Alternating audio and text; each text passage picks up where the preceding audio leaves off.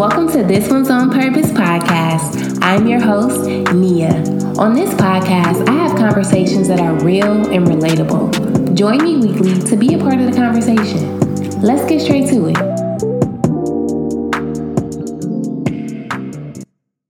Did I want you because someone else potentially has you?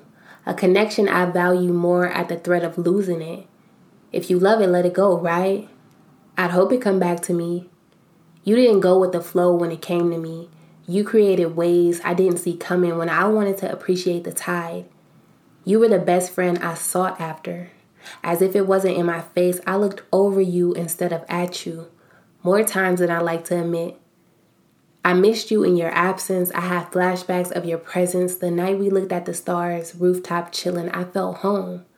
I heard once home isn't a place but a feeling. I felt that with you. We ran our bonds and past life lovers we were. I ain't surprised. Our souls found their way back to each other. A familiar thing. A feeling that hits different, lessons hitting harder. This platonic placeholder teetering the lines of romance created contemplation in me.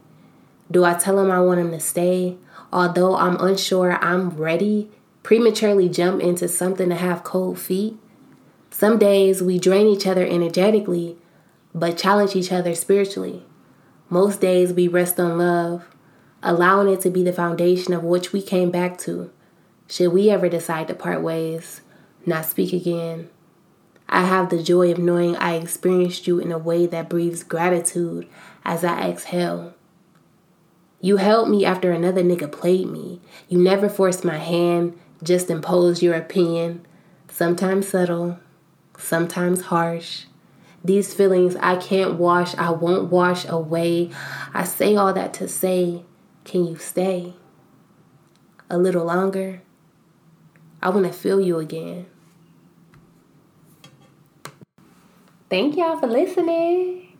Just expose myself via poetry. That poem was inspired by somebody. What's crazy is I hadn't written in a long time and a situation happened and I'm like, I'm about to write about this. I just kind of started typing in my notes. That's how it starts. I just started typing in my notes and it just flowed out. And I thank God for experience because through my experiences, I express it in a beautiful way. And my beautiful way this time was just writing a freestyle poem about this guy. And it's crazy because this is the second poem I wrote about him. The first poem was when we first got back into communication after not talking for 5+ years. And then this poem is let me see. I think this poem was the letting go. It was the unclenching my grip of what we had. And it was kind of hurtful, but it's all love.